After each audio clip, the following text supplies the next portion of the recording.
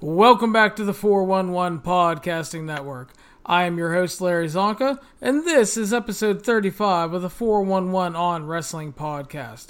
You can follow our show on iTunes, Stitcher, Spotify, Google Play, YouTube, and of course, the 411mania.com website.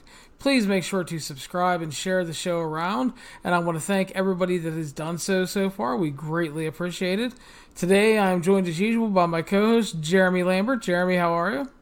I am doing well, Larry. How are you? Fantastic. Had a great day Monday at therapy. It was the first day I went to therapy without the wheelchair.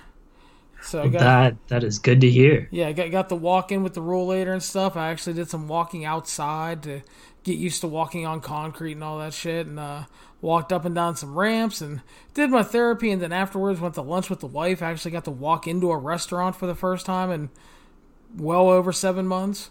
So it's the little victories in life. Hey, I'm glad to hear that. I saw the pictures. I'm glad you're doing well, buddy.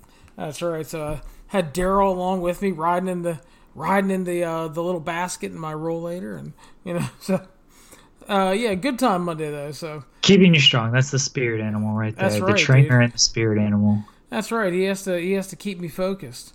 So yeah, good time was had by all. And Jeremy, we're coming off of a pretty great wrestling weekend with the G1 and Slammiversary, and we have another big weekend coming up here as we're going to preview AEW's Fight for the Fallen and WWE Extreme Rules.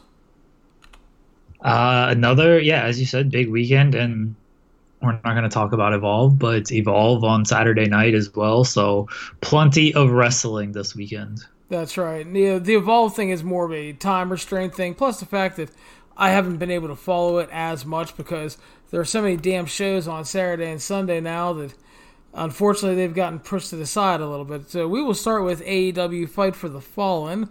But there's a lot of choices this weekend. Evolve on WWE Network, Fight for the Fallen, free in the U.S., Canada on Bleacher Report Live, like $8.99 or $9.99 in the U.K. and Ireland, and then obviously Extreme Rules on the WWE Network.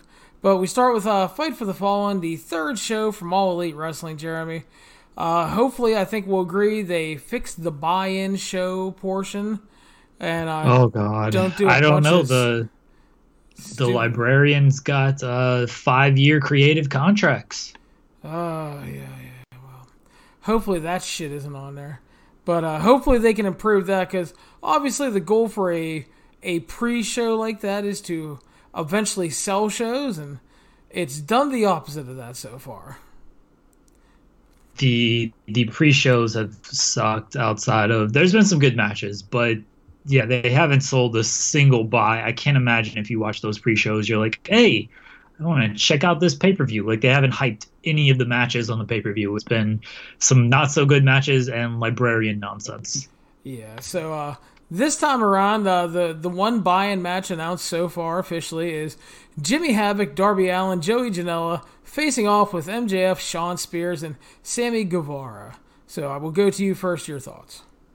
A weird, like, why is MJF teaming with Shawn Spears after the Cody incident? That's the weird thing to me about this match, is they're doing that. I feel like it's a heels victory because Guevara lost his first match. MJF is obviously, like, they have big plans. He's gonna be a star, and Shawn Spears, I mean, he's feuding with Cody. The only way I see the faces winning, and this is completely logical, is if MJF does get kind of fed up with Shawn Spears, and then it causes dissension, and then Guevara ends up taking the pinfall. So either the heels win, or there's kind of heel dissension, and Guevara eats the pin until the faces win. Yeah, definite possibility. This is like you said, it's kind of a weird mix in a ways. It's guys that have been involved on the first two shows. You got different styles represented here, which it's either going to make for like a really wild and fun match, or it could be a little messy. We'll see what happens.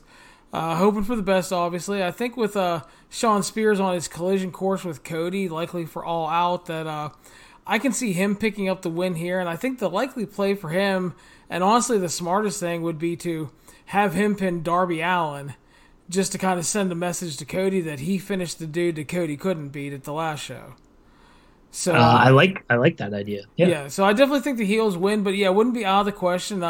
Curveballs often get thrown, so yeah, I mean, I don't think your idea is completely out of the question because obviously the MJF and Sean Spears stuff could be laying future kind of groundwork for them to be working too, so that could be in play here. But I think the heels kind of win it, and again, it just makes to me it makes the most sense for Sean Spears to win, and because you want him to have some kind of momentum going into facing Cody after the chair incident. So yeah, agreed. Next up, and this one looks sexy on paper, Jeremy, the Lucha Bros versus SCU.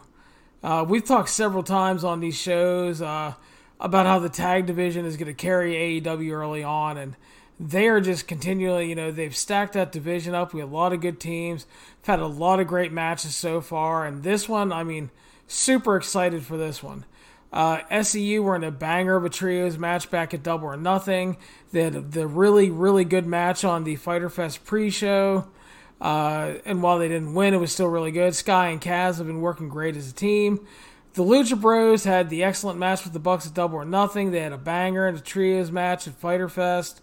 They've come up short both times, but they've had great performances. So I think this is the time where the Lucha Bros finally pick up their first win ahead of the tag tournament to give them a little bit of momentum and to back up the great performances. Your thoughts? I feel like you have to have the Lucha Bros win here because they have lost. Like, okay, they lost to the Young Bucks and then they lost to the Elite. Like, it's not the worst losses in the world, but they're clearly going to be positioned as the second tag team act behind the Young Bucks, and so they need a victory. SCU is fine. They'll be okay. The Lucha Bros, I feel like, really need a victory here because if SCU wins, I don't know. Then I just start to question things of like, what are you? No offense to Kazarian and Scorpio Sky, but it almost feels like you're just putting friends over at this point. Like those guys are on the Elite as well, and I know a lot of people have complained like all the Being the Elite guys seem to be winning on the first two shows. Like at some point they gotta lose, and like you can sacrifice them here to have the Lucha Bros win. Yeah, I definitely agree. It would be a horrible decision to have the Lucha Bros lose again, and it would not look good. So I completely agree with that. Moving on, we have Allie versus Brandy Rhodes, and I will go to you first. Allie has to win. Brandy, no offense to her, it's fine that she's a wrestler, but I don't like when, and I guess it's the same thing with Cody and Kenny Omega and the Young Bucks, but they're less overt about it on screen. That at least, I mean, not the press conferences, but the two shows. Like we saw Brandy come out and like make the announcement that, hey, this is, I'm changing this match because I oversee the women's division. Like we haven't seen that from the executive vice presidents, all four of them. So I don't know. I'm not a big fan of Brandy in the ring anyway. It's fine if she wants to wrestle. I wouldn't like put much of the division around her though. Like that's Britt Baker's role, and I think Allie is just the better wrestler. Yeah, Allie made her debut for AEW back at Fyter Fest in a match I wish that never happened. It was a horrible match against the librarian Leva Bates, which Leva Bates was she's a great cosplayer, but after 13 years in the business, I find her to be a not good wrestler, and that librarian gimmick is the drizzling shits, man. So it ended up being a bad debut for Allie because of that. And unfortunately, she's off to a rough start. They signed her away from Impact, and you think they have high hopes for her, but didn't put her in that position to succeed like I had hoped. And I kind of fear that's the case again here because, Brandy is a delightful young woman. She's smart, she's attractive, and while I'm sure she tries and works really hard in the ring, she hasn't gotten to be a good professional wrestler. She's just not. Not everybody is made to be a pro wrestler, and I think that may be the case for her here. I mean, I'm sure she'll work hard. I'm sure she's worked hard behind the scenes. Hell, I don't know. She may be locked in a dungeon with Joshi's 24/7 training for this, and maybe she'll surprise me. But I mean, from what I know, just from everything I've seen from her so far, she's not very good. She's a great personality. She looks great, but not a good professional wrestler. Allie should pick up the win here. Hopefully it doesn't go too long, and they just book it smartly into their strengths. But Allie should win. Yeah, I'm hoping that it doesn't go too long, and it's as well, because no offense to these ladies, Brandy's not all that good. Like, Allie's fine. I wouldn't call her like a super worker or anything though. And this could be. It'll probably get over fine in the building, but on television it could come across much differently. Yeah, it's definitely a risk after coming off that Leva Bates match, man. I don't think that's a very good booking choice myself, but what are you gonna do? It was supposed to be who? It wasn't supposed to be Leva Bates. It was supposed to be Kylie Ray, I think. And that would have been a much better match. I mean, Kylie probably would have won that match. But yeah, that would have been a much better match. Yeah, but I mean, you're running the risk, I think, of doing some damage to Allie here with the booking of these back-to-back matches. So hopefully I'm wrong and they get in and get out and it's okay. So I'll take okay in this instance. But move on next. Hangman Page versus Kip Sabian. Back at Double or Nothing. Hangman Page won the right to fight for the inaugural AEW Championship at All Out, where he will face Chris Jericho. He followed that up with a win at Fyter Fest and now faces Sabian, who won over Sammy Guevara back at Double or Nothing on the buy-in show. So this would probably be a good match. I can see Sabian getting some shine, but hopefully they don't lose the goal of the match, which should be obviously to make Adam Page shine and look strong in a largely dominating performance ahead of challenging Chris Jericho. It's fine if you want guys to shine and look good, and I want a good match, but again, don't get lost in the sauce. Fucking Adam Page is supposed to be the star of these two. He's going to headline this pay-per-view coming up, and you need him to look like a strong, viable opponent for Jericho. And, he won that Battle Royal and he won on the last show, and that's fine. But I don't think he's overly been booked super strong. So I think that they need to have a really good showing for him here. Dominant win. And I think with, Jericho has promised to have an open mic here on the show. So I can see that probably happening after this match, a confrontation with Page to kind of give us the go-home angle for All Out. The goal of this match, as you said, should be to just put Adam Page over. I'm not saying he needs to squash Kip Sabian, but he should most definitely get the majority of this match and look strong. And it shouldn't go long either. You can't give Kip too much in this match because Adam Page is about to challenge for your world title. He should not be going 50-50 with, no offense, and kind of an undercard guy. Well, a guy that's also largely unknown to a lot of people still. Yeah, that's the other thing. If your goal is to get Kip Sabian over a little bit, fine, this is not the spot to do it. You need to create tip-top stars right now. And you've got a few on a certain level, but they're clearly behind Adam Page. And if Kip Sabian loses this, it's not going to hurt him at all. He's losing to the guy who might go on to win the world title. And he's still Kip is 2-0 in AEW, right? He had the 4-way win and he beat Sammy on the first show, correct? Oh no, he's 1-0 because he won at Double or Nothing against Sammy Guevara, and then he was sitting in on the 4-way at Fyter Fest. Right, gotcha. Sorry. To set this one up, yeah.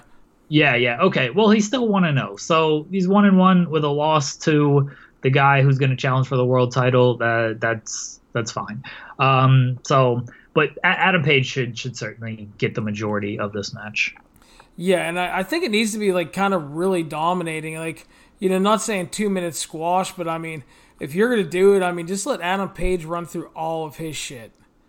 Let him get all his shit in and just beat this dude and do your post-match angle with Jericho and get that pay-per-view match set up good. And again, you need to make Page look as good as possible here because for pretty much everybody, not everybody watches their Road to videos, which are really good. Not everybody watches Being the Elite. For a lot of people, this is going to be the big go-home angle for that pay-per-view. So you need to sell it as good as possible. So next up, Jeremy, we go Kenny Omega versus Shima, and I will go to you first.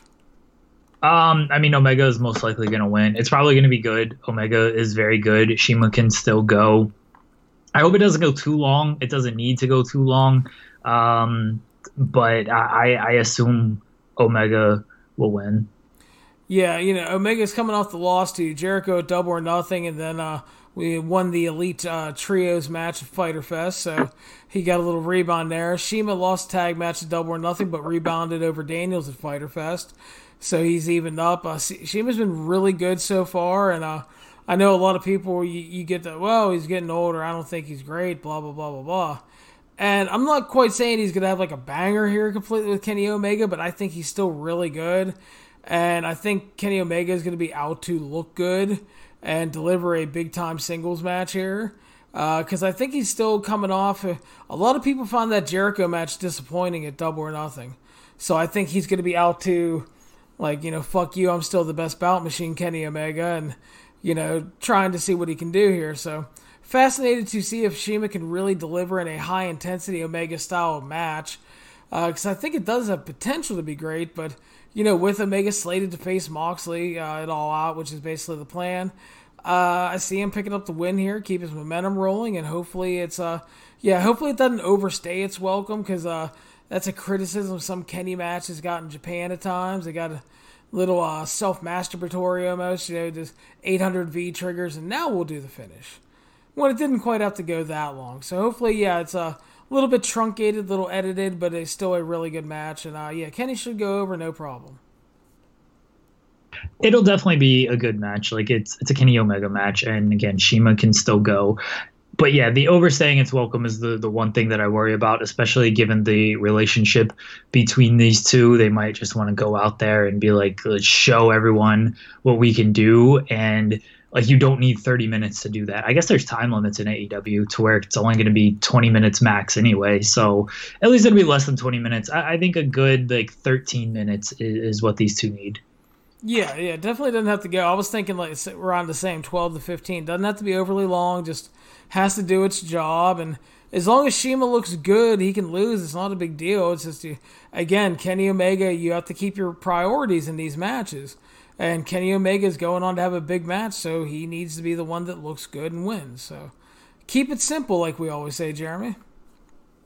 Wrestling companies have trouble with that. That's right. So the last match that we have right now as official for the show is the Young Bucks versus Cody and Dustin Rhodes. Cody and Dustin are obviously coming off of their excellent and emotionally charged match at Double or Nothing, which obviously was just great, and it led to their reunion here with the post-match angle. The Bucks have had great matches so far in AEW. They always deliver.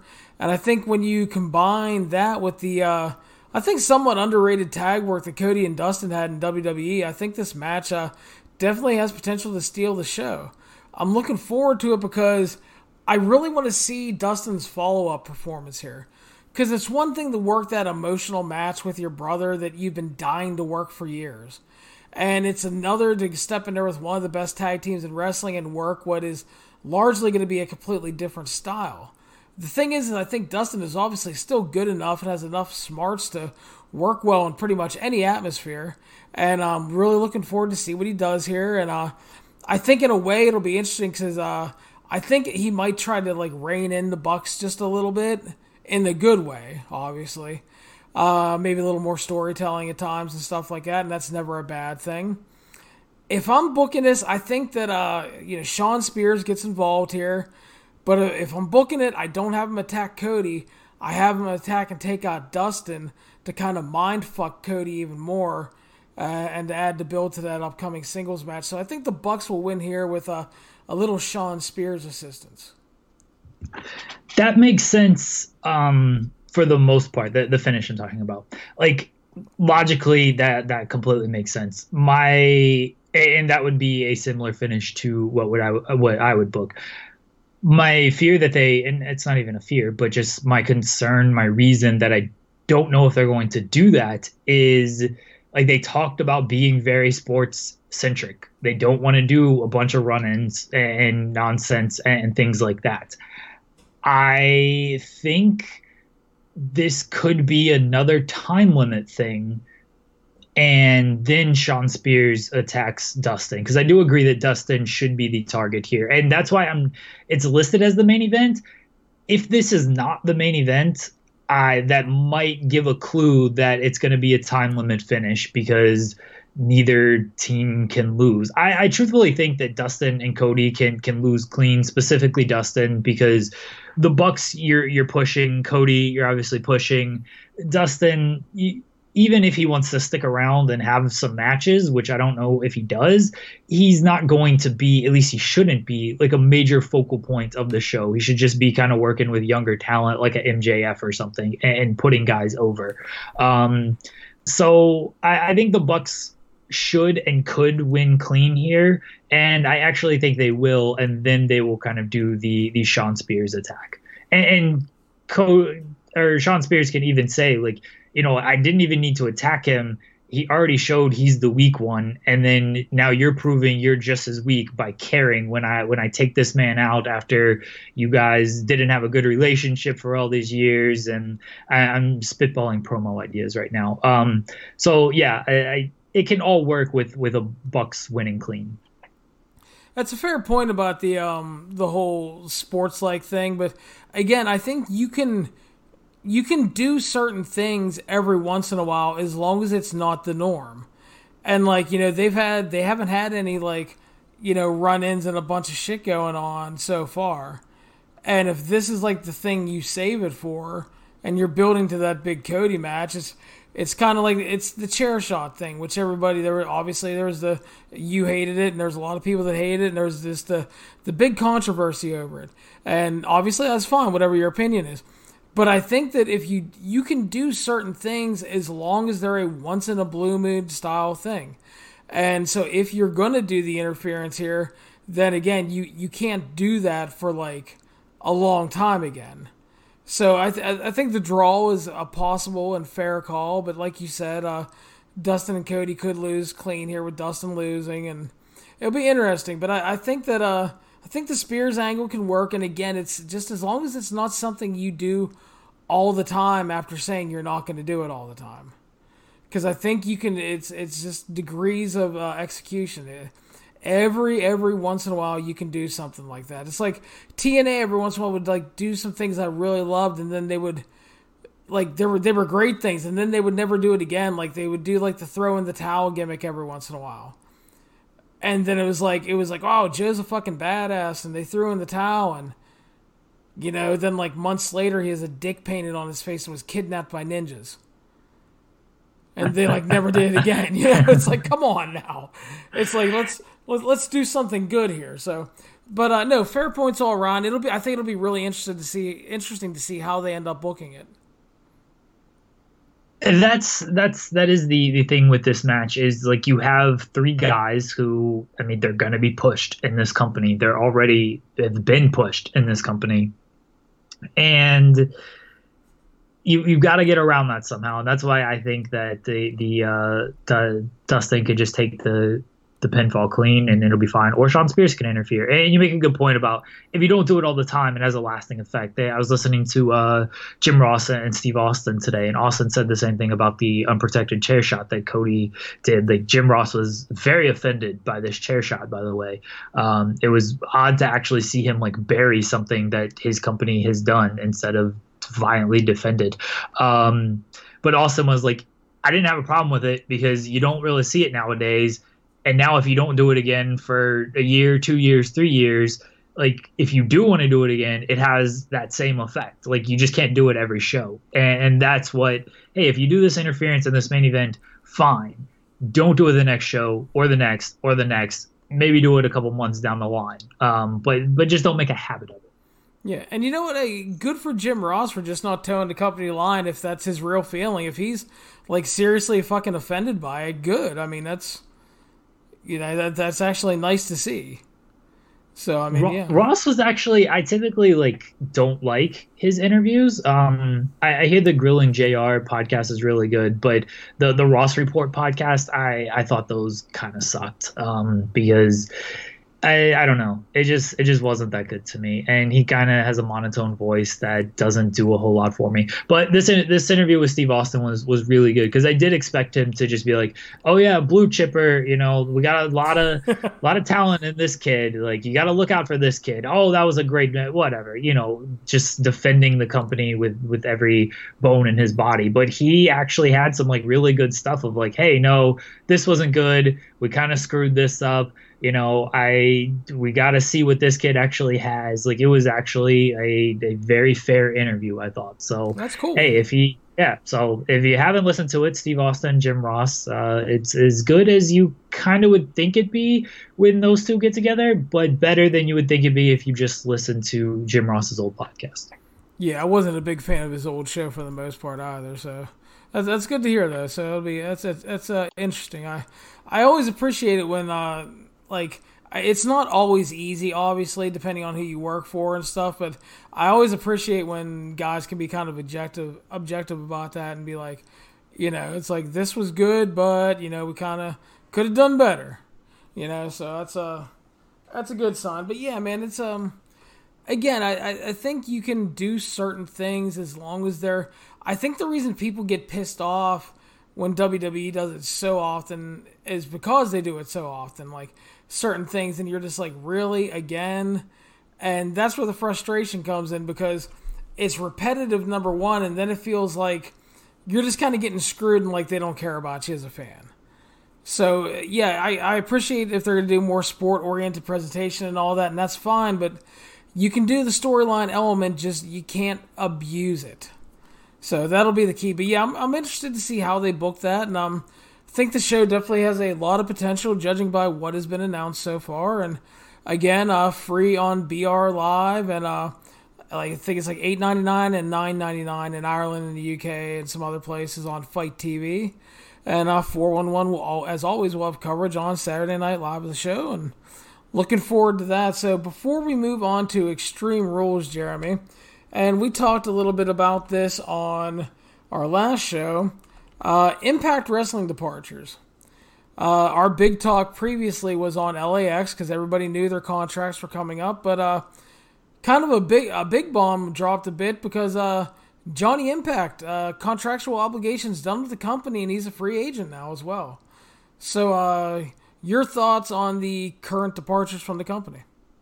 The Johnny Impact one was certainly out of nowhere because we both thought this guy would be there for a while. And I'm not 100% sold that he's gone. Like the report from PW Insider did say like they're still talking about coming to an agreement. Like Impact's contract apparently expired weeks ago, but he worked through the Rich Swann angle. And Taya is still there. She's still the champion. Her contract reportedly doesn't end until the end of the year. So I feel like he's going to be back with Impact Wrestling. LAX is like the reports are still out there. It doesn't officially expire until August. They might be at the next television tapings. Impact is doing everything in their power to keep them. And they have offers on the table from WWE and AEW, which we both pretty much expected.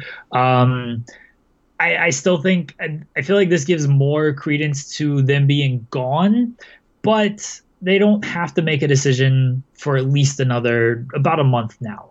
And a lot of things can change in that month. You never know if Impact puts more money on the table, and who knows, like, as a basketball fan, I see how things change very quickly in a short period of time when it comes to free agency. And I think wrestling could be no different if it really wants to be. So I wouldn't put too much stock into reports in July, especially if LAX does work the next television tapings. If they don't work the next television tapings, then they are 100% gone. But if they're there in some capacity, then Impact still has a shot. Yeah, it's the Johnny Impact thing came out of nowhere because nobody was reporting that his deal was coming up. So that one surprised me, but then again, when you see the result of the pay-per-view and everything, it makes complete sense that he put Swann over on the way out. And I hope he I definitely wouldn't mind him sticking around. I thought he's been really good in Impact overall. Thought he's had some very good and great matches. I thought he's been just a good addition to the roster. And so again, yeah, if he's going to stick around, even if it's like kind of part-time or through the end of the year, I mean, that would be great. Again, LAX, like, it all comes down to what they're going to want in the end. I mean, if they're really happy in Impact and feel like they have more to do there, I could see them staying. But then again, they may feel they've kind of done everything they could, and they may be looking just to get paid now. And again, you can't blame them. They're two guys, they got families and stuff. And, you know, I mean, different things come at different times for you. And so definitely they would be a huge loss for them. But man, all I know is if I'm Impact, any money you got earmarked for like RVD and Rhino and Tommy Dreamer's weird fucking appearances, put it in a pile, give it to LAX Impact and Killer Cross, and fucking try to keep those guys. Same thing we talked about last time. Is like, quit paying these ECW dudes and pay dudes who you're actually, like, you have a future with and you've invested time in. And like, these ECW guys should work for cheaper anyway. And you know Van Dam's not, because he literally said, I'm only here for the money. So he ain't giving Callis no discount. Yeah, and the thing is like, if you really, really want to use Tommy Dreamer, that motherfucker will come in and work on a per-date deal. You know, he'll pop in and work and be happy, and you don't have to promise him anything. It's just like, come on, man. It's just, I think you have to have priorities, and like, you know, it's like we talked about last time, you know, like, you really like Cross a lot, and he's shown, you know, like that, the Bloodsport match, and then he's shown some, like, really good stuff in Impact at times, and I really like this pay-per-view match, and I like a lot of what the guy does, and I think there's a lot of potential there, but I mean, I think you got to try to keep guys like that you've invested time into. You've put a lot of time into Johnny Impact. You put a lot of time into LAX. It's 2019. Nobody's fucking buying your show for Rob Van Dam, okay? Definitely not. So, yeah, again, just kind of hoping the best for Impact and where they stand on their contract stuff. And because I would hate to see them, you know, coming off of a really strong Slammiversary show to just kind of fizzle out and lose momentum. I would hate to see that. Because it feels like, again, they've had chances at various times, and like, this happened like after last year's Slammiversary. They built really good to Slammiversary, and then they like kind of fizzled out for a while afterwards. And I thought last year's Slammiversary was really great, and they didn't fully capitalize on it for various reasons, booking and all that. And I just, I hope that's different this year. They got to get off of Pursuit. That's the first thing. You got to secure that access deal. I mean, they can do as good a television and pay-per-views as they want. If you're on Pursuit at 10 p.m. on Friday, don't no one give a shit. Yeah, that Pursuit deal is obviously no good. So before we move on, reminder, you're listening to the 411 on Wrestling Podcast. You can follow us on iTunes, Stitcher, Spotify, Google Play, YouTube, and of course the 411mania.com website. Like we said, Jeremy, coming off of a really great overall weekend last weekend with the G1 and Slammiversary, sorry, I was spaced out on that one.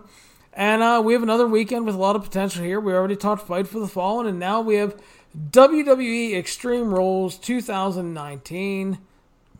First match we're going to talk about is not official at this time that I've seen. On SmackDown, Nakamura pinned Finn Balor in a non-title match. So I think there is a good chance that will be added to the show. So we'll talk about that one first. Finn Balor versus Nakamura. IC title on the line. I would imagine this gets added to the show as well. I was kind of surprised it wasn't announced during SmackDown. Their match on SmackDown was good. We know they are capable of much better. Will they get time at Extreme Rules to be much better? This card has like 10 or 11 matches on it, so probably not. And that's an issue with these non-brand split pay-per-views. Finn probably retains, but I wouldn't be mad if Nakamura wins it, because he kind of needs to do something. Like Finn is fine. They clearly see him as kind of a mid-card guy that they could potentially heat up at some point. Nakamura, for some reason, he's not seen in any light at all. So it'd be cool if they put the Intercontinental title on him. Yeah, I could definitely see a possible title change. I could also see a like a DQ finish to continue the feud.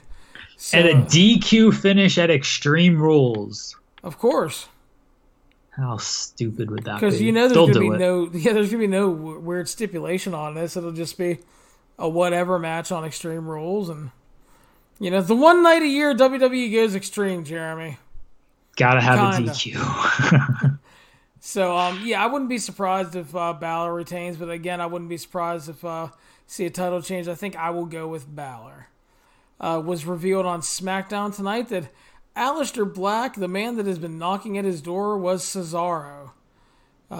Brand split be fucking damned. Wild card rule, baby. That's right. So Cesaro's going to pop in and face Aleister Black. And this is a match I think has a lot of potential as long as they get the time.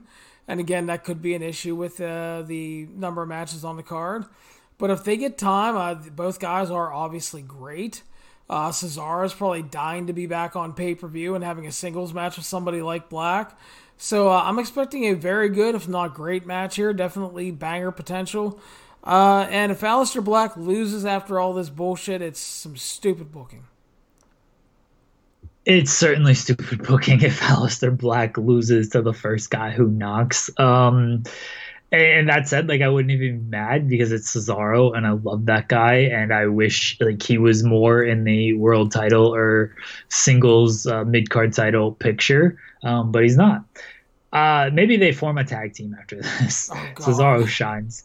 Cesaro shines in tag teams. This guy's amazing. I want him involved in really any title picture, and if it's a tag team title picture, that's fine. Look who this guy's teamed with in his career, and he gets good. He just has good matches with everybody. Black should win. Black will most likely win. I hope they get time. If it's kind of a semi-short match with Black getting most of it to really put him over strong, I'm also fine with that. As much as I love Cesaro, but yeah, either one of those outcomes, I would be happy with. Fair enough. Moving on, Raw Tag Team Champions, The Revival, will face off against the Usos. I'm looking forward to this one. I love both teams. I think they're great, and they always deliver on pay-per-view. The path to get here, obviously initially rough with all the back shaving and poor Vince McMahon comedy at the expense of The Revival. But the problem is, or the thing is that the in-ring is never a problem with these guys. Once they get in there, they get time on a pay-per-view, they're going to deliver. They're going to step up here. Probably will end up being one of the best matches on the show if they get the time. And I'm excited for this. Hopefully there's no weird Elias interference to fuck things up. But I can definitely see a title change here to the Usos. It wouldn't shock me if they did a title change. I'd like the Revival to get a halfway decent, meaningful run with the titles. Yeah, it's another thing. As long as they get the time, and even if they don't get that much time, these two teams work really well together. They're two of the best out there. The match is going to have absolutely no issues. And I'd keep the titles on the Revival. And I'm with you. Not too much nonsense. The Revival have a loose association with Shane, kind of I guess Ziggler. I'm actually deathly afraid that Dolph Ziggler is going to run in this match. Don't ask me why. It's just a fear that I have. Keep the interference nonsense out. Just let these guys wrestle. And keep Dolph Ziggler off my TV. That'd be good. Definitely that as well. I'm telling you, it's a gut feeling, Larry. Dolph Ziggler is going to come out there during this match because we can't have nice things. Listen, if you're right about this, I'm coming to your house and beating you with my prosthetic leg. Don't put ideas in Vince's head. That is 100% fair, actually. I would deserve that for speaking this into existence. All right, U.S. champion Rick O'Shea versus AJ Styles with the title on the line. Your thoughts? Can't wait. It's going to be nice to have this match without a convoluted nonsense to go to a commercial break. So you cannot have wrestling during the break. Once again, give them time. It's going to be great. It's going to be awesome. It might steal the show because I have more confidence in this getting time than the other two matches, the tag team matches, and Black and Cesaro. And even Finn and Nakamura. I think this one will get the most time out of those four, and it'll be an amazing match. You can never go wrong with AJ Styles and Ricochet. Yeah, you're probably right because they do. For as much as and fairly, people complained about AJ never really getting the main event as WWE champion. They've never really shorted him on time on pay per view. They kind of give him the time and freedom to work, which is always good. Yeah, I'm really looking forward to this one. For as much as I can be down on WWE TV, I've really enjoyed their interactions on Raw. They've been strong, but kind of restricted, obviously, with the convoluted commercial bullshit. Here, they're going to get more time. There won't be any of those stupid breaks to stop the match, and they'll have more freedom to deliver. Ricochet, obviously, an amazing performer. AJ Styles is still AJ Styles, despite the fact that some people like to think he's done for some reason. Those people are idiots. Yeah, just had an excellent match with Seth Rollins this year, but he's still not good for some reason. So anyway, I think this definitely has potential to be really great. Looking forward to it. Much like the last match, though, hopefully they kind of limit any potential club shenanigans, which will likely happen. As long as it's not that bullshit that happens like all throughout the match and completely takes away from it. If you do like a spot later on or a spot here or there, that's okay. You just can't do it like 8 times during the damn match because it kills the flow and it just ruins it. Ricochet just won the title, but I could definitely see a title change here to kind of solidify AJ's heel turn and the whole reunion of the club going forward. So I think I'll go with AJ. I'm going with AJ as well for the reasons you mentioned, is to really solidify the club being back in business here. AJ having that title kind of puts them to that next level. It would suck for Ricochet to lose it so quickly, but he can continue this feud. He's got to have friends, right? Who wouldn't want to team up with Ricochet? I guess like Balor and Aleister Black would be great friends, but they're technically on SmackDown, and the brands cannot cross promote. That's only at Survivor Series. That's right. The one time a year where Raw and SmackDown go face to face, Jeremy. I was shocked that Roman Reigns was actually wrestling on SmackDown last night. I could not. So like not the opening segment, but the one match on Raw was like The Miz, Usos, Revival, and who did Revival Elias, who skipped out after like before the first fall ended. Yeah, and I'm like, I really had to question which brand are these guys on? I really do not know. And I guess Elias is technically the only SmackDown guy, but I had to stop and think, like, which brand are the Usos and The Miz on? Because I swear they show up every week. Yeah, it's so damn confusing. It's like, you keep hearing about, like, oh, Paul Heyman and Eric Bischoff want to really identify the brands and stop with all this stuff, and they might want to do a new draft and blah, blah, blah, blah, blah. Yeah, I don't really give a shit how they do it. Can we just fix this stupid shit? That's all I want. It'd be nice. Maybe once Heyman and Bischoff actually have control, we'll see it. But I mean, last week looked like Heyman. This week definitely didn't look like Heyman. Last week, you could see a little more influence. This week, like there seemed to be some Bischoff influence into it. So I don't know. We'll see. I think next week is when they're going to kind of really get into power. But who knows? SmackDown felt like an Eric Bischoff show starting out tonight because you had the parking lot brawl, and then you had a wrestler shooting on the authority figure, and that was all very Eazy-E on Nitro kicking off the show. So. Yeah, it'll be interesting to see what happens next week. And again, how much power they actually have. Very debatable point. So moving on, last man standing match, Lashley versus Braun Strowman. Back on July 1st, these guys almost killed each other in the last man standing match on Raw. They did a big spot where Braun speared Lashley through the LED board, but Lashley walked away from it with apparently no injuries and was just angry. Braun allegedly suffered a ruptured spleen and a separated pelvis, but good news, he's back for Sunday. I love that angle. They did not sell that enough. Like, Lashley should not have been on television. this week. Braun, neither. I understand you want to do the match, then don't like go crazy with your injury explanations. Just kind of keep it maybe a little bit lighter. I guess you could wrestle 2 weeks after suffering a ruptured spleen. My favorite hockey player of all time, he suffered a ruptured spleen in the in the second round of the playoffs, and then nearly returned or maybe could have returned for Game 7 of the finals, and that's probably about 3.5 weeks. So it's wrestling. You can cut that by a week and a half there. Don't care about this match, honestly. I truthfully don't. I can appreciate that, honestly, but yeah, normally I'd be quick to pick up Braun win here. But it really feels like the angle has been made to make Lashley look really strong coming out of it. And I think that the over-exaggerated injuries could be an excuse for Braun to take a loss here. And hell, maybe they may do something interesting with Bobby Lashley going into SummerSlam. Who the fuck knows? I don't know. Like, it definitely, with Ray coming back on Monday and Lashley just like completely squashing him. This is the thing that I say a lot when it comes to WWE. I think they have good ideas. They're putting the wrong people in this spot. If you like, let's say Lars. I know a lot of people don't like Lars, but he's someone new. He's someone fresh, and he's getting over to an extent. Or let's say like who's a guy that the online fans really love. Let's say somebody like a Cesaro.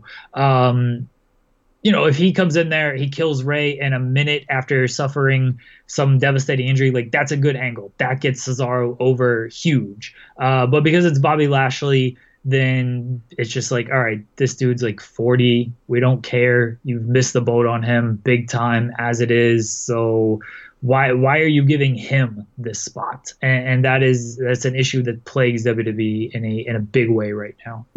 It felt like such a waste of hyping Ray's return too, because it's like, hey everybody, the legend Rey Mysterio is back. He's gonna wrestle on Raw tonight. 55 seconds later. I mean, yeah, in theory it's fine to help build Lashley, but it's like, it just felt like such a poor move that. I mean, it's hard to hurt Ray because he's such a legend, but like. It felt like it really hurt Ray more than helped Lashley, really. And that obviously shouldn't be the goal. And again, I think that a lot of that has to do with the fact that it's Bobby Lashley. Like if you put someone that we like in this position, if you put a Cesaro or even like a Kevin Owens, like you're trying to make Kevin Owens to be this killer. I know he's a babyface now, so it wouldn't work. But literally anybody who kind of has and just about everybody's bigger than Ray, but anybody who has that build of like, yeah, he could kill this man in a minute, and he does it. Like, are we complaining as much about it and saying like it hurt Ray? We're saying like, oh, that's cool of Ray. Like he built his name right there, right off of Rey Mysterio, and like we want this guy pushed. But because it's Lashley, we're like, well, that just felt like a waste of Ray. Yeah, I don't know. It just I didn't really like it. It was one of the many weird things that happened on Raw. So fucking oh my god, we'll get into that in a second. So, a SmackDown Tag Team title match is up next. Champions Daniel Bryan and Eric Rowan, just Rowan because he lost the name, versus The New Day versus Heavy Machinery. If I'm being completely honest, the SmackDown Tag Division has been a complete fucking mess since the whole shakeup and the just poor reallocation of talents. We got away from the Shane and Miz team, thankfully, but you had Daniel Bryan and Rowan lose in a non-title match to the Usos on pay-per-view, and then there was no follow-up. New Day lost to Sami Zayn and Kevin Owens on the last pay-per-view, and there was no follow-up. And then the New Day scored some wins on like really weird TV matches and got into this match. And then Heavy Machinery lost last month, but then they beat Kevin Owens and Dolph Ziggler in that weird match last week. And then they got into this triple threat for reasons. Just because I guess they had to make it a triple threat. Why not? So it's like the booking left a lot to be desired here for me. But there are positives here. Daniel Bryan and Rowan are way better as a team than I think anybody could have hoped. The New Day are still good and fun and always deliver on pay-per-view. And Heavy Machinery had a really good match with Bryan and Rowan last month. So, like, the booking has been, like, really shitty to get here overall. But I think that, I think it'd probably be good. I think with the triple threat, there's a good tease of it being a title change.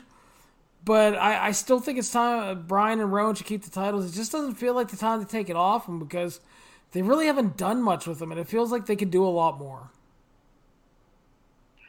Yeah. The SmackDown Tag Team division is bad, and this is like the only 3 teams that they have, especially now that Owens is babyface, and I don't know what Sami Zayn. The B team are on SmackDown. Are they? Are they legitimately? Yeah. I do not know. Okay. All right. I mean, they're former tag team champions, so sure. I mean, Matt Hardy's still on SmackDown.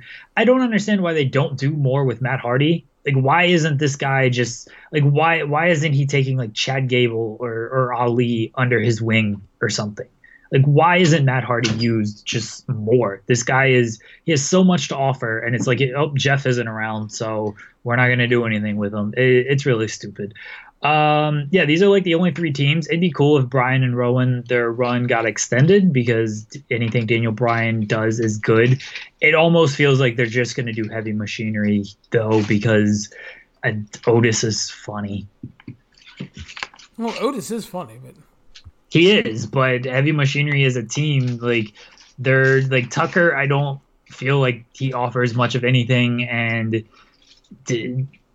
They're the worst team in this match. That's a high bar because you're talking about Daniel Bryan on one team and the New Day as the other team. But the Heavy Machinery is by far the worst team in this match. Yeah, it's I think it'll probably be good. Like I said, I don't think they should do a title change, but because I said that, they probably will. So what are you gonna do? Next up, in a no-holds-barred match, The Undertaker and the Big Dog versus Shane McMahon and Drew McIntyre. The whole Roman Reigns return this match. I was kind of waiting for that. But yeah, the whole Roman Reigns thing has been like really weird since his return. They did the Shield's last ride because Moxley was leaving. He had a match with Drew at Mania that left a lot to be desired. He beat up Elias a lot. Feuded with Shane and lost to him at Saudi Mania. He beat Drew again last month. And now he's teaming with Undertaker for reasons. Okay. I mean, that kind of came out of nowhere, but it is what it is, I suppose. It's like, ideally, I'd love for this feud to just fucking end here. Because it goes on and on and on, and Drew's really gotten nothing out of it. And, I mean, I kind of want Taker and Roman to win just to kind of end it. But it feels like that might not happen because it really looks like they're building to Kevin Owens versus Shane again. Possibly for SummerSlam. And if they're doing that, I mean, I could see Shane and Drew winning. And, I mean, ideally, if that happens, I mean, I'd love to see fucking Drew pin The Undertaker. Set up a match between them. They're not fucking putting Drew over. I don't think they are. I said ideally. This company, either Shane is going to win because fuck, why not? Or like the Undertaker is going to pin Shane. Like, nobody's getting over in this match, and Drew's about the only person that has anything to gain on getting over, so he's not getting the win. This dumbass angle on Raw with Cedric Alexander pissed me off so much, and I don't care about this match. I don't care who wins. I hope they all lose. I fuck The Undertaker in 2019, honestly. Go away, dude. I tried to be nice and give an in-depth preview, but honestly, no, I mean, if I'm being honest, I don't care about it. I just hope it doesn't suck. I just want to move on. If you have enough Roman and McIntyre, it won't suck completely. The moment Shane and Undertaker get into the ring, it's going to be just god-awful. Like, their match at WrestleMania. The best pure strikers in WWE history, Jeremy.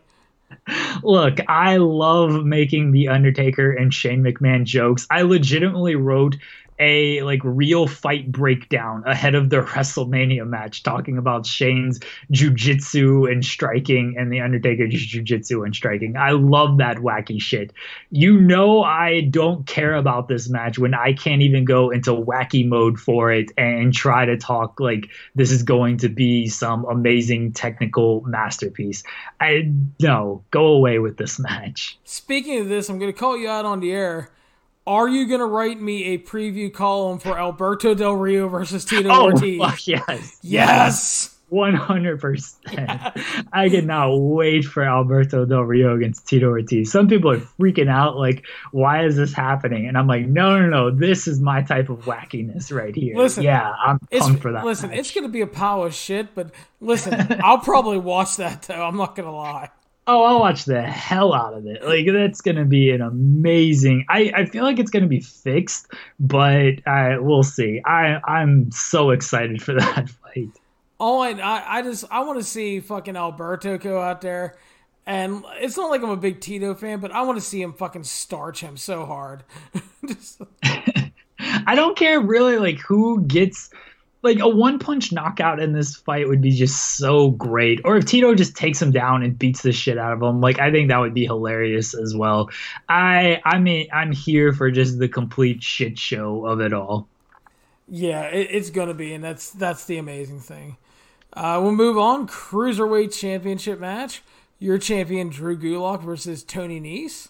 Back at Selby Grounds, Drew Gulak pinned Akira Tozawa to win Tony Nese's Cruiserweight Championship in a great match that was stuck on the pre-show. Following Tuesday, Nese beat Tozawa. They had another great match on 205 Live there in order to earn this championship match. The kind of cool thing is like Nese and Gulak have a ton of history going back to Evolve, coming into WWE together. They were former allies. They turned on each other and everything, and then you had Drew Gulak just kind of going crazy, and Drew Gulak is just fucked off with 205 Live. He doesn't care about the show getting any better. He only cares about himself now. Technically a more dangerous man than ever, they say, and he won the fucking title, so good for him. Love Drew Gulak as champion, like Tony Nese a lot. Another potentially really good to great match here, I think, and I see Drew Gulak retaining. Yeah, I think Gulak is retaining as well. Again, I think 205 Live typically likes to have longer title reigns, and they didn't really do that with Nese. I think they will do that with Gulak. He's going to wrestle Riddle the night before, and I don't know if he'll beat Riddle. It would, like, if he did, no one would care. It's just some Evolve show. Like, it's not going to be super meaningful. But you give this guy kind of back-to-back wins on WWE Network. I mean, he's on a show that's exclusive to WWE Network as well.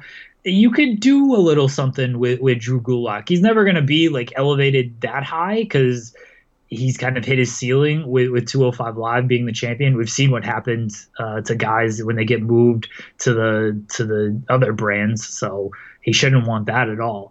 But you can certainly almost build a little like niche audience around Drew Gulak with some big wins on the network this weekend.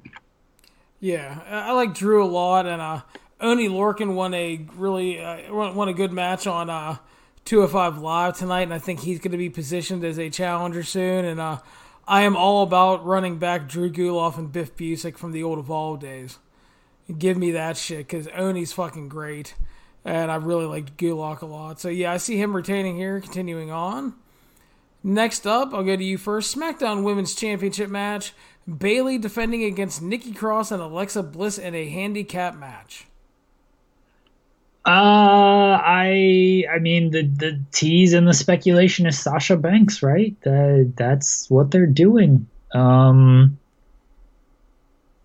don't know if that's going to happen. An unreliable person said that she will be returning on Sunday, and maybe even, I mean, it can't be earlier than that, but he strongly hinted that she would be back sooner rather than later, and they're obviously teasing something here. Bayley's got friends, I think. She's got Naomi and Natalya.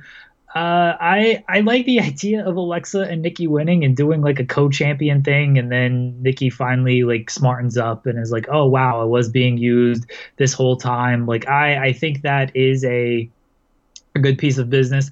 I also like that nobody does show up for Bayley, and that's what's ultimately sends her over the edge. And then maybe Sasha does come back, and Bayley gets pissed off that, hey, where the fuck were you these past 3 months?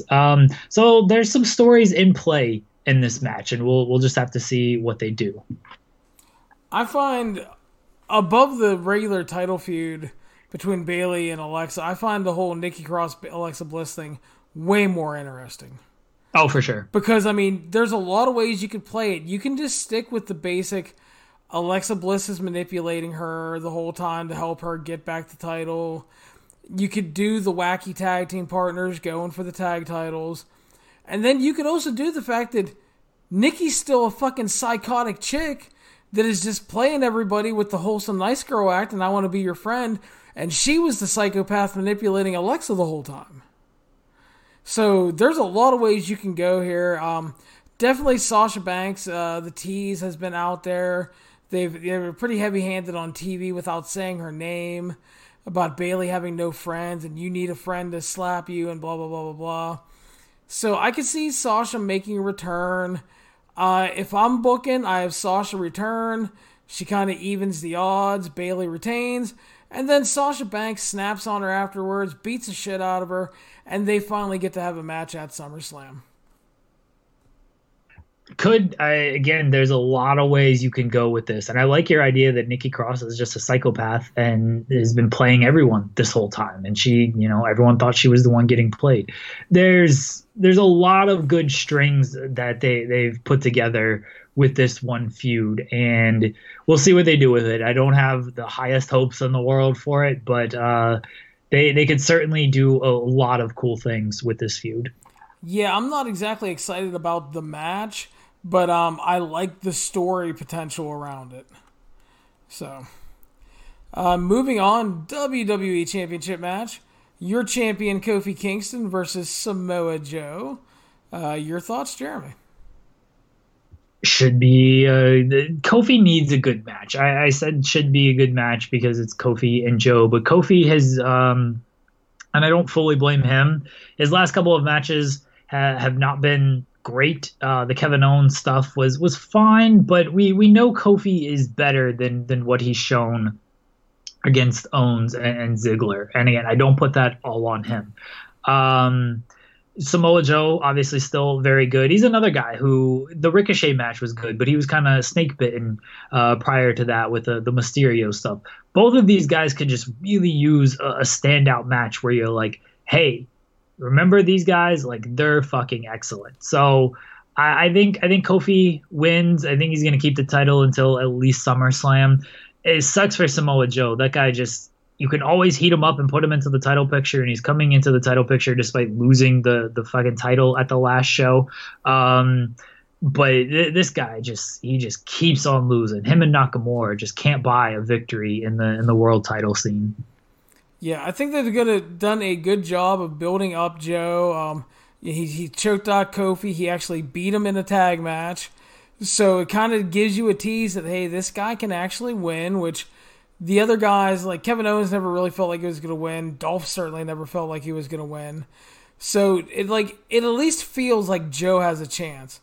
And this may sound really weird to some people, but I will say that if Paul Heyman was going to be the one in charge of SmackDown, I would have even more faith in a potential Joe win, because he loves Joe. And Eric Bischoff was never a really big fan of Joe. Like, he liked a lot of what Joe did, but he thought Joe was too difficult to work with, didn't take himself too serious, or took himself too seriously, and he didn't get very slim like Eric wanted him to, which, I mean, Isn't Joe on Raw? Well, yeah, but I mean, if he's WWE champion, you have to have a title. No. I understand that. I just realized that, like, Joe, because you were talking about, like, if it was Heyman, he'd be fine. And then I was like, wait, Joe is actually on Raw, so Heyman does have him. But yeah, this is for it's so dumb, this fucking wild card rule. Like, that's why Joe isn't winning, because he's a Raw guy. So I don't think they're putting the title. Not that it matters at this point, but yeah, I agree. If the wild card rule wasn't a thing and Joe was actually on SmackDown, maybe he has a better shot if Heyman is there. And I think he has a better shot like if this shakeup just doesn't happen at all, because the long-term goal seems to be Kofi Kingston and at least holding the title until SummerSlam. And there's nothing wrong with that. Kofi's been a great champion. So just not quite Joe's time, and I'm not sure it's ever going to be Joe's time. Yeah, unfortunately. I see Kofi retaining here, and my feeling is that it's going to be set that they're going to do Kofi and Brock at SummerSlam. And I think they're going to kind of rerun the John Cena destruction match with that. And Brock will be champion heading into SmackDown going to Fox.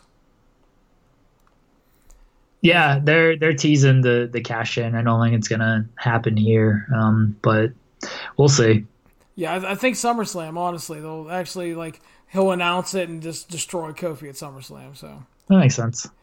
Our main event is the winner take all Extreme Rules intergender tag match for the Universal and Raw Women's Championships, to where if Becky and Seth win, they keep their titles and Baron Corbin and Lacey Evans can never challenge again. But if Baron Corbin and Lacey Evans win, they win the championships.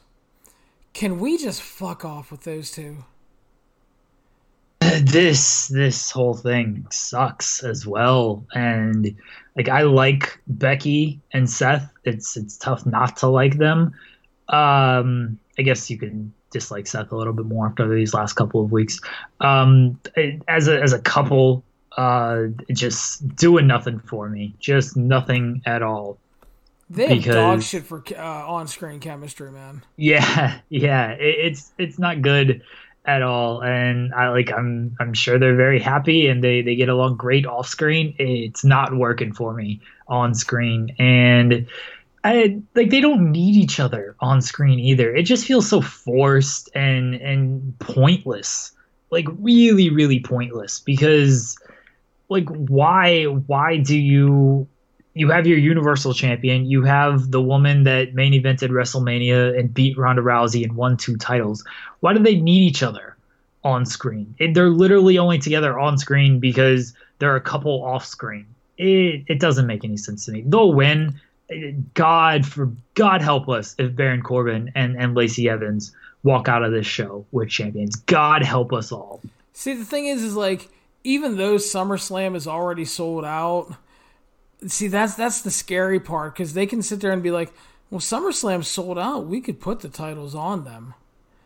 And I would just, oh, holy shit, that would be just the worst idea. Baron Corbin has proven nothing. You can talk to me all the bullshit you want that he allegedly gets great heat.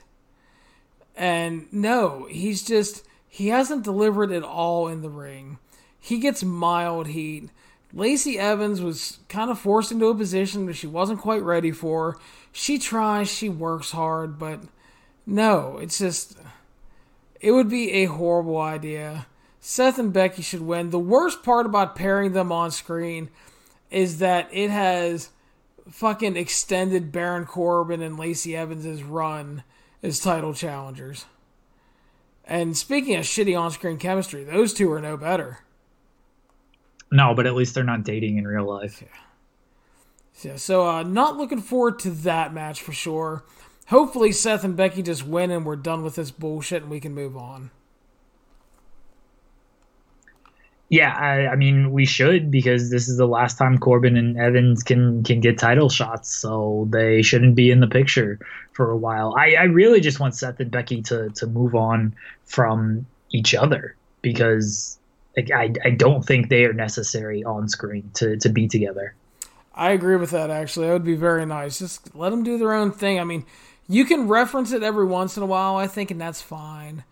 And stuff like that. But yeah, I do not... Because it feels really, really forced. And it would be one thing if they had great on-screen chemistry. That would at least help a little bit, but they don't.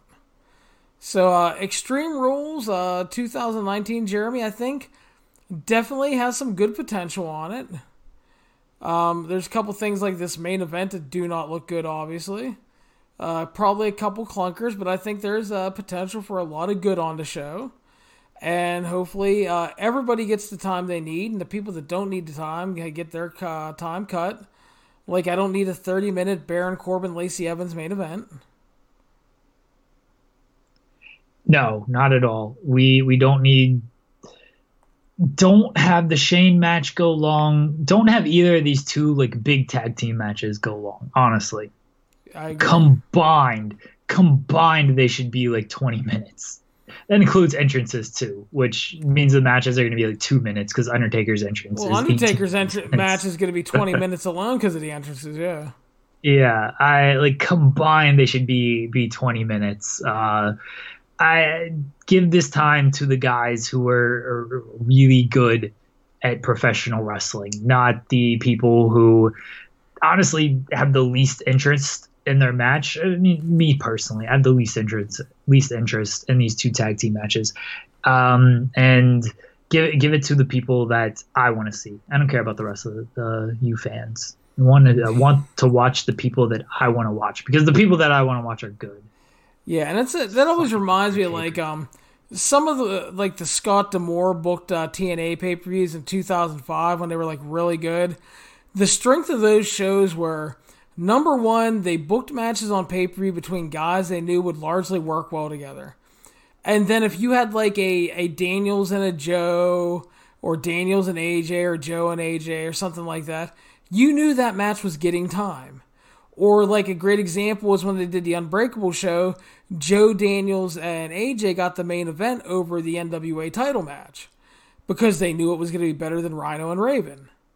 Obviously was in hindsight, but I mean, it's about making smart decisions, and like we talk about a lot with the NXT TakeOver specials, putting people into place to succeed and, letting them do that. I mean, you have to have a certain amount of faith in the people that deliver. And just put them in that right position, and hopefully it works out well. AJ and Ricochet, give them time. Gulak and Nice, give them some time. Aleister Black and Cesaro, give them some time. The matches that have a lot of potential, Usos and the Revival, give them time. Let these guys that are really good and can have great matches, give them that chance. Don't overbook it.